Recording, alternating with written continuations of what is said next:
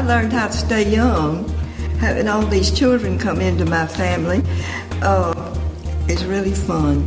And they keep me up to date on modern things.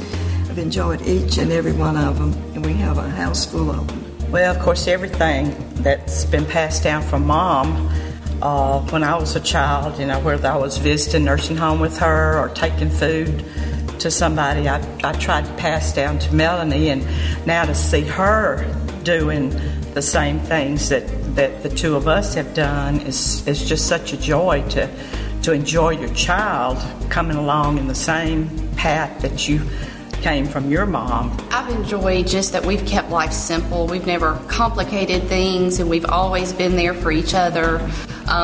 Events at the children's school or just a day at the zoo, we've made time to spend the holidays together, and I think it's the small things that sometimes we miss out on that we've really put a lot of emphasis on, spending a lot of quality time together. I enjoy all the company that we have together. I can always ask Nani and Bonbon and Mom things, and I'm always learning things from them. And I love, like Mom said, all the traditions we do, and I enjoy that.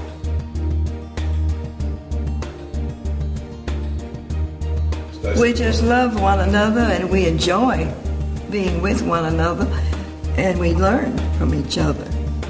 I've learned how to stay young, staying active in your church, working, taking your children with you when you visit, teaching them from the very beginning. As children, we're taught to respect our parents and our grandparents and leaders in our church. But as women, we respect each other. We respect that there are going to be differences. We're going to have a difference of opinion. I know that my mother will come at 2 o'clock in the morning if I need her, but she's not calling me every day to see where I am. She respects that we have a life and that we may do things a little differently than she would have done them, just as she does with her mother. And that has made us want to be together. We want to be together because it's a safe, loving environment.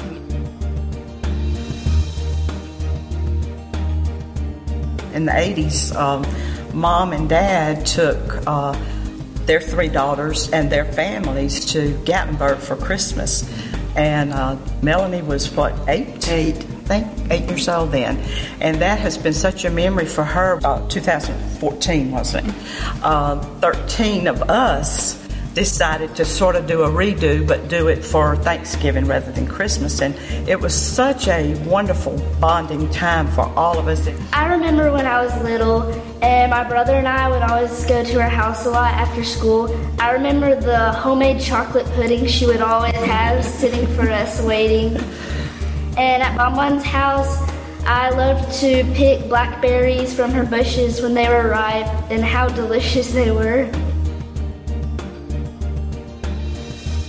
Wow, that was very special. We are very blessed in this service to have all 4 of those special ladies with us. Would you all stand up, please? There we go. I know for so many of us, Ms. Nita's been like a mother and grandmother to all of us, and what a blessing they've all been. Who would volunteer to call Melanie every day and check on her, make sure she's okay? I don't think she wants that. All right.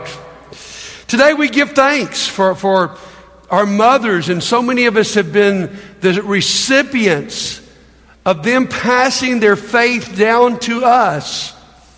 I know today is a very special and a difficult Mother's Day for me, with the first Mother's Day since my mother's passed. But when I think about these 4 ladies, and I think about the scripture that we're about to study, I think about how faith for so many of us has been passed down through the mothers and grandmothers and great-grandmothers. It was my great-grandmother, Emma Lou Sermon, who was the first in our family to really catch hold of the faith. If you see Stephen Sermon, he won't admit it, but he's actually kin to me, all right? We're kin way back there. And it started with Emma Lou Sermon, and then it was passed on to my grandmother, Mab Sport, and then to my mother, Sally Lou Griffin, and then to me. And so many of us would say today that our faith has come to us through our mothers. I think that's something true across the world. I remember when the Iron Curtain came down and first visiting the Ukraine, and you're visiting a country where communism has been the official state religion for 70 years, and Christianity has been disparaged. And yet you would meet people who still had faith because of what their grandmothers and great-grandmothers had instilled in them from a young age. And today we come to a passage where we're going to see that. Open your Bible to 2 Timothy chapter 1. You see, across the world, the impact of mothers is amazing. And even today, as we look at what happens with our children, there was a survey done of children growing up in our churches, teenagers, and when they left home, would they keep their faith? And they found out that the people with the greatest impact on children were rated this way. First of all, on teenagers was parents. Maybe as a parent, you don't think your teenager's listening to you, but no matter what they may say or how they may act, you are still the number one influence on them. The number two influence were the adults you surrounded them with. Some of your friends, some of the adults at church. And coming in number three was their youth minister. Now, we love youth ministry. But all of us make a big mistake if we think that's the way our faith is going to be instilled. It can come first of all from parents and then other adults. You see, it's those godly mothers who have such an impact on us. Abraham Lincoln said years ago, "No man is poor who has a godly mother." And many of us would testify that today. Now, this morning's passage, Paul is thinking about his young disciple Timothy. He loves Timothy. And he's so proud of him. On Paul's second mission tour, he had met Timothy when Timothy was a teenager. And they had connected, and Timothy had began to travel with Paul. He was a great companion. Paul laid his hands on Timothy and gave him some great gift. We don't know exactly what it was, but Paul had given him a gift. And obviously Paul was an amazing influence on Timothy. And now Timothy is a minister, we would call him, in the city of Ephesus. And Paul is writing. But Paul understands that the greatest influence on Timothy's life has not been him. It had been his mother and his grandmother. Look there in 2 Timothy chapter 1, verse 3. A beautiful passage. "I thank God," Paul writes, "whom I serve, as my ancestors did, with a clear conscience. As night and day, I constantly remember you in prayers. Recalling your tears, I long to see you so that I may be filled with joy." Don't you love Paul's expressiveness? But Timothy, just to think about you brings joy. I remember when we departed each other, probably from Ephesus, when Paul leaves and Timothy's still there, then not only did Paul have tears, but Timothy had tears. Their relationship was emotional and it was joyful. Just to see one another would bring joy. And then he says this, verse 5, "I am reminded of your sincere faith, which first lived in your grandmother Lois and in your mother Eunice, and I am persuaded now lives in you also." Paul understood it had been a 2-generational effort to create a Timothy. And today we give thanks for those mothers who have passed on the faith to us. And today we also give thanks for those mothers who are going to be the first to begin this kind of generational effort. If you come here today and you've had these kind of mothers and grandmothers and even a 4-generation legacy like we've just seen, man, we applaud that. But if you come here today and you don't have that legacy of faith behind you, guess what? Somebody had to start it in this story. Obviously, Eunice must have started it in Timothy's story. The question is, will you be the one to start it in your family story? And we applaud you today in what you are attempting to do. Let's learn some things. How does a mother shape a Timothy? Let me give you a few points here. Number one, she modeled her faith. I understand this. Character is more caught than taught. We understand that, right? It's more caught than taught. You can use an awful lot of words and not carry your faith on to the next generation. But if you live it out in front of them, you have a great chance of passing that faith on. Fill in this blank. actions speak louder than words. And they do. Why? Because faith is about trusting God. And to carry on faith is not about just saying the right words or teaching the right things. It's about how you live life. It's about how you model faith. It's about when you have a problem in your life and things don't go your way, how do your children see you handle that? When life comes through and you go through that divorce, or you suffer from that death, or you suffer from that job loss, or you suffer through the loss of a friend, how do you handle that? You see, faith is more modeled than it is taught. And that's what's happening here with Timothy. He's been able to see that faith is authentic. The Bible teaches that you can win someone over without words. 1 Peter 3:1, Peter's writing these ladies whose husbands are not Christians, and says that you can win them over by your submissive behavior. He says you can win them to Christ without words. And I think about our mothers and how they can win us over without words. I think in my own life of my mother and how she demonstrated faith in my life. She wasn't always talking about it. She wasn't always cramming it down us. She wasn't forcing it. But I had a living, breathing example of Jesus in my home. She was the kindest, sweetest person I've ever known. The way she treated people, the way she served people, just always behind the scenes. I was talking with Carol Strickland before church, and she was reminding me that in the birth of her Lee, my mother was the first one to show up at the hospital. And then at the birth of her grandson, Will, my mother again, so many years later, was the first one to show up at the hospital. And I didn't know those stories growing up, but I saw the way she served. I saw the way she talked. I saw the way she listened. She was a great conversationalist. And the whole neighborhood leaned on her, and we, her children, leaned on her. I was a weird teenager, but I'll tell you this, one of my favorite times as a teenager was washing dishes with my mom. We would all 5 rotate on who had dish duty at night. And one of my favorite times was my night to have dish duty. Not because I like washing dishes, but because I love being with my mom. And you'd have the best conversations.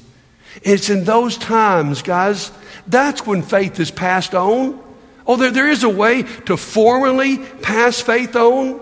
But my friends, where faith really shines is not in those formal, even teaching moments, but it's in those everyday moments where you see that faith is not just a church thing. It's not just our devotional thing.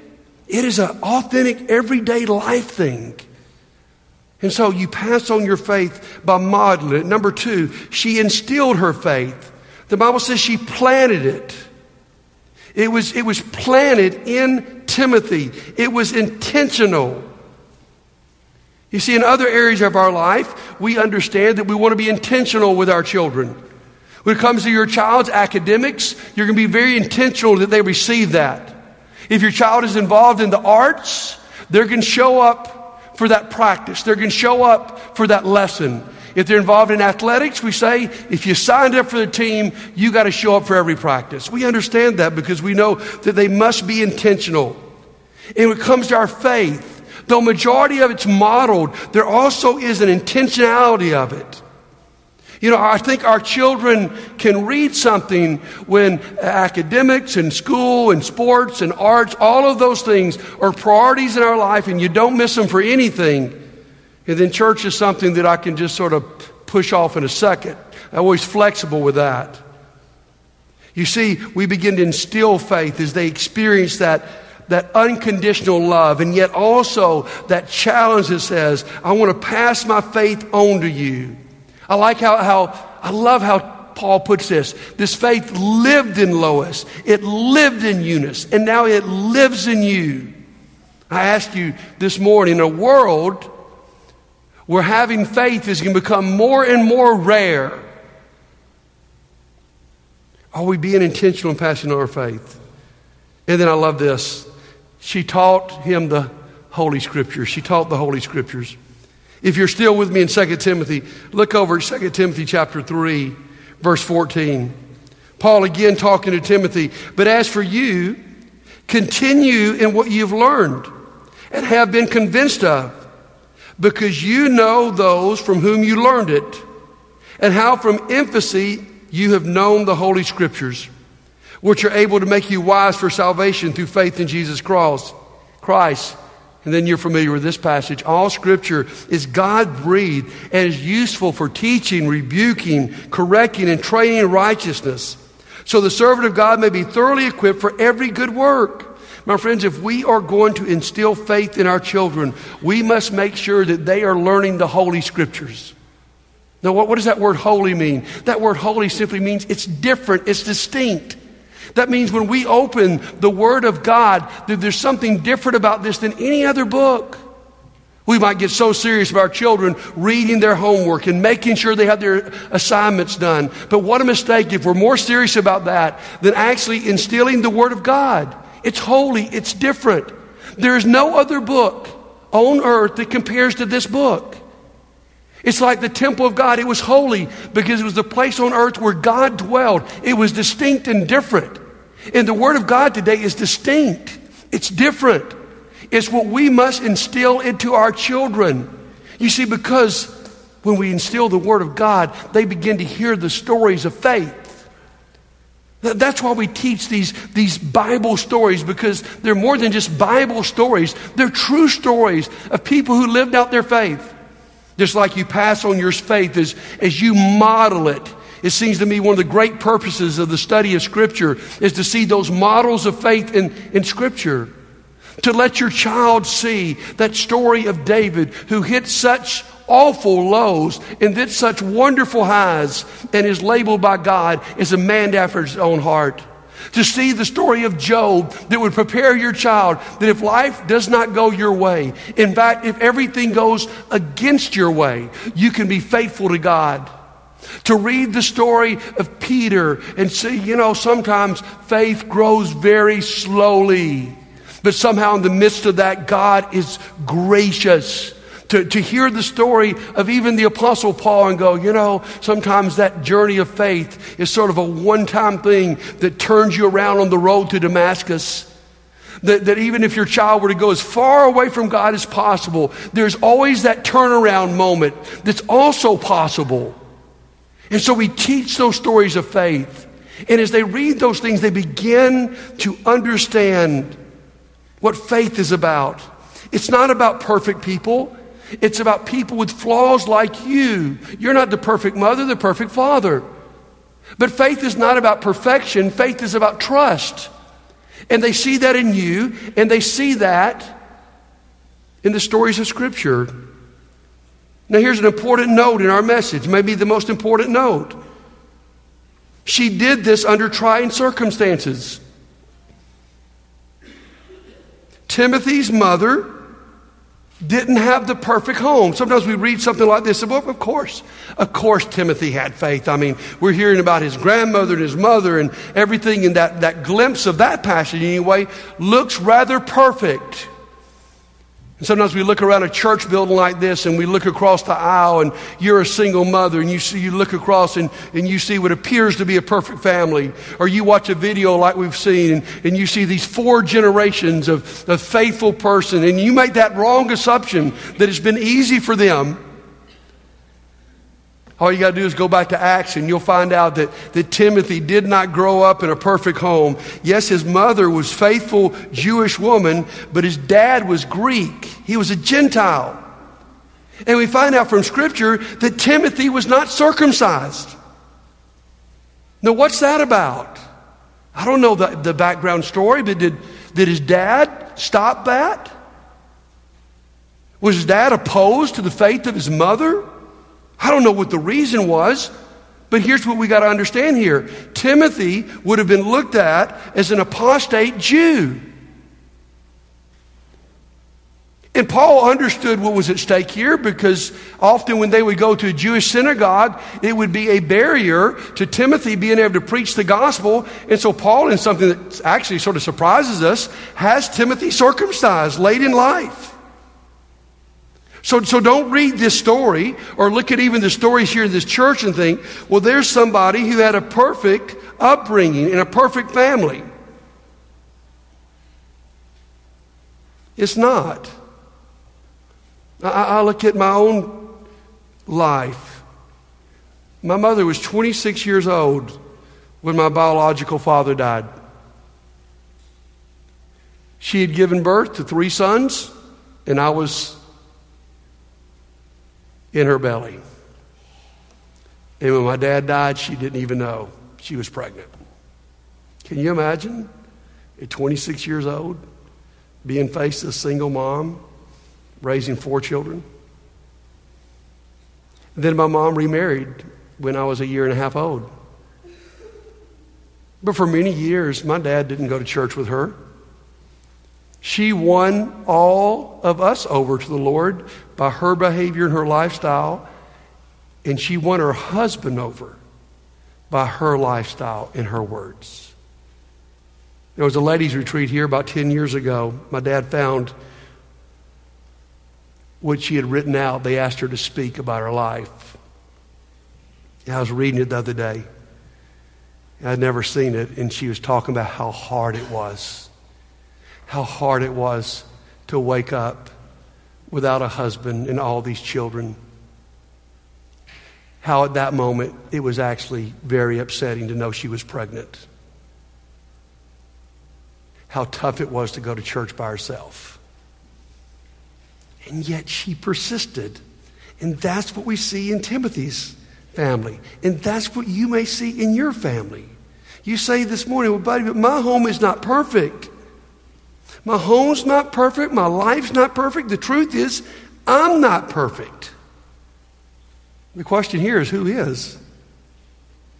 My friends, we're not talking about you instilling perfection in your child because you couldn't do it and I couldn't do it. We're talking about you instilling faith in your child. And your imperfections and your weaknesses may be the best example you have to pass on your faith. Because as you're honest with your children, because you might as well be honest with them, because they're going to see it. If you want to pretend that you've got it all together, they know better than that because they live with you every day. But the truth is, with you being honest about your imperfections, when you blow it and you lose your temper with them and you apologize, when you don't live out in front of them the way you think Christ would have you live out, and you say, that's not who I want to be, that's not who I'm trying to be, I'm telling you, those are the moments that are going to instill great faith. When you get off course and you get back on course, when you fall further and further from the Lord and then you're drawn back by His love, when life goes wrong and yet you keep trusting God, when you're down and struggling and they know you're down and struggling and yet you get up and you continue to be a good mom and you continue to be faithful to God and you continue to pray. My friends, that's what's going to prepare them for a life of faith. A perfect scenario where it looks like your life is so perfect doesn't prepare them for what they're going to face. It scares me, those parents who never, let me just be honest, fight in front of their children, who never let their children see the difficulties and challenges going on in their life because you're not really preparing them for what marriage is really going to be like. You may not prepare them for really what's going to happen when their finances fall apart if you didn't let them know that. Or their life falls apart if you didn't share that with them, but go, here's what sustains me when my marriage is difficult. Here's what sustains me when my faith, my finances fall apart. Here's what sustains me when I'm struggling through depression. Here's what sustains me is my faith in God. Because they're going to walk out of your house and they're not going to experience a perfect life. And so don't take this as Timothy growing up in a perfect life he didn't. Here's what I want you to see today, how Timothy honors their mother. Let me just give you a few words I think that are important here. We need to honor our mothers with appreciation. We need to express it. One of the most difficult things for Dad and our family was the long illness my mom had, especially those last few months. But the great blessing was that we knew that the end was coming near. And because of that, we had a chance to express things that we might not have expressed otherwise. We had a chance to spend the night with her and tell her how much we adored her. To tell her what an incredible mom she had been. And other points in my life, I can be honest, I missed out on those opportunities. I think about last Thanksgiving. My mom had started this thing on Thanksgiving where when we were all together, and that was her joy to have her whole family together. When we'd all be around the Thanksgiving table, at the end of the meal, she would stand up with her little notes she had written out, and she'd go around the table and she'd talk about every one of us. And this sweet Church of Christ woman would pray over every one of us. And it was such an awesome deal. And this past Thanksgiving, when she came in, and at this point she was not able to do the cooking. She was in a wheelchair. I thought to myself, I need to stand up and start this for Mom. And to my great regret, I didn't do it. But after that day, I knew I had to do it. And I had so many special moments to be with her. And I'm saying to you on this Mother's Day, make sure that you express that appreciation. How many of you remember the old Bear Bryant Bell telephone commercial where he in his gravelly voice says, I wish I could call my mama today. How about you? Today's the day you need to make that call. Today's the day you need to express appreciation. You need to show consideration. And above all, you need to have some you need to imitate your mom. The greatest way that you can honor your mom, the greatest way I can honor my mom is to imitate her faith. We need to be expressive about those things. I saw an old Irma Bombeck article the other day about Mother's Day and the importance of this day and what we're expressing thanks for. I want to read this to you. I think it's pretty cute. If you don't remember Irma Bombeck, she was a great writer and a humorous writer. She says, for the first 4 or 5 years after I had children, I considered motherhood a temporary condition, not a calling. It was a time of my life set aside for exhaustion and long hours. It would pass. Then one afternoon, with 3 kids in tow, I came out of the supermarket pushing a cart with 4 wheels that all went in the opposite direction. Anybody ever had that cart? When my toddler son got away from me, just outside the door, he ran toward a machine holding bubble gum in a glass dome. Those still exist? I'm not sure. In a voice that shattered glass, he shouted, "Give me, give me." I told him I would give me him for what he was worth if he didn't stop shouting and get in the car. As I physically tried to pry his body from around the gumball machine, he pulled the entire thing over. Glass and balls of bubble gum went all over the parking lot. We had now attracted a sizable crowd. I told him he would never see another cartoon as long as he lived. And if he didn't control his temper, he's going to be making license plates for the state. He tried to stifle his sobs as he looked around at the staring crowd. Then he did something that I will remember the rest of my life. In his helpless quest for comfort, he turned to the only one he trusted with his emotions, me. He threw his arms around my knees and held on for dear life. I had humiliated him, chastised him, berated him, but I was still all he had. That single incident defined my role. I was a major force in this child's life. Sometimes we forget that stability to a child is so important. I've always told mine the easiest part of being a mother is giving birth. The hardest part is showing up each day. Mother's Day is traditionally the day when children give something back to their mothers for all the spit they produced to wash dirty faces, all the old gum they held in their hands, all the noses and fannies they wiped, and all the bloody knees they made well with kisses. This is the day when mothers are rewarded for washing all those sheets in the middle of the night, driving kids to school when they missed the bus, enduring all the football games in the rain. It's Appreciation Day for making your children finish something they said they couldn't do, not believing when they said, "I hate you," and sharing their good times and their bad times. The cards probably won't reflect it today, but what you are trying to say is, thank you for showing up. And today, I hope you'll take that opportunity to thank your mom, if you have that opportunity, for showing up. Let's close out with this quotation. I love this quotation from an older writer in our fellowship named Rule Lemons. It's about this writing that we've been studying. Paul's confidence in a grandmother and in a mother to produce a missionary has some implications for us. See, Paul understood, though he had been a great influence on Timothy, the greatest influence in Timothy's life had came from his grandmother and his mother, and it had produced a great missionary. And today, as we seek to win the world, as a church, we're in the middle of a study of the book of Acts, and that church that exploded and was scattered and shared their faith everywhere they went. Let's not forget, in the middle of this, the greatest duty and privilege and power we have is passing on our faith to our children and to our grandchildren. That if we are going to win the world, it will start with instilling a faith in our children and grandchildren that doesn't just keep them sitting in a church building, but sends them out as missionaries in a world that needs Christ as much as it ever has. You see, mothers and fathers, grandmothers and granddads, your greatest career may not be the career where you make your money. Your greatest career is what you will do with your children in instilling faith.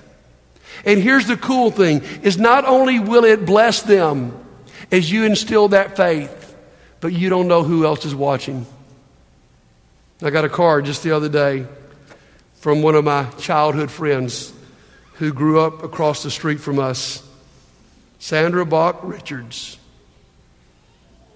Dear buddy, I have such sweet memories of all the years we lived across the street from one another, and all the years we were friends beyond that.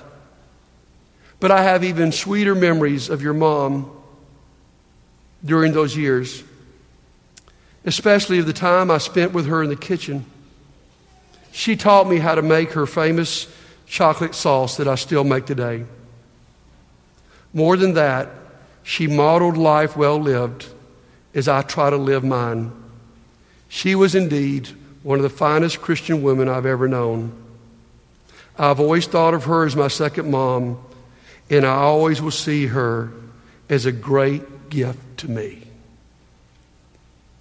You see, moms, you never know who may be following Jesus because you taught them how to make chocolate.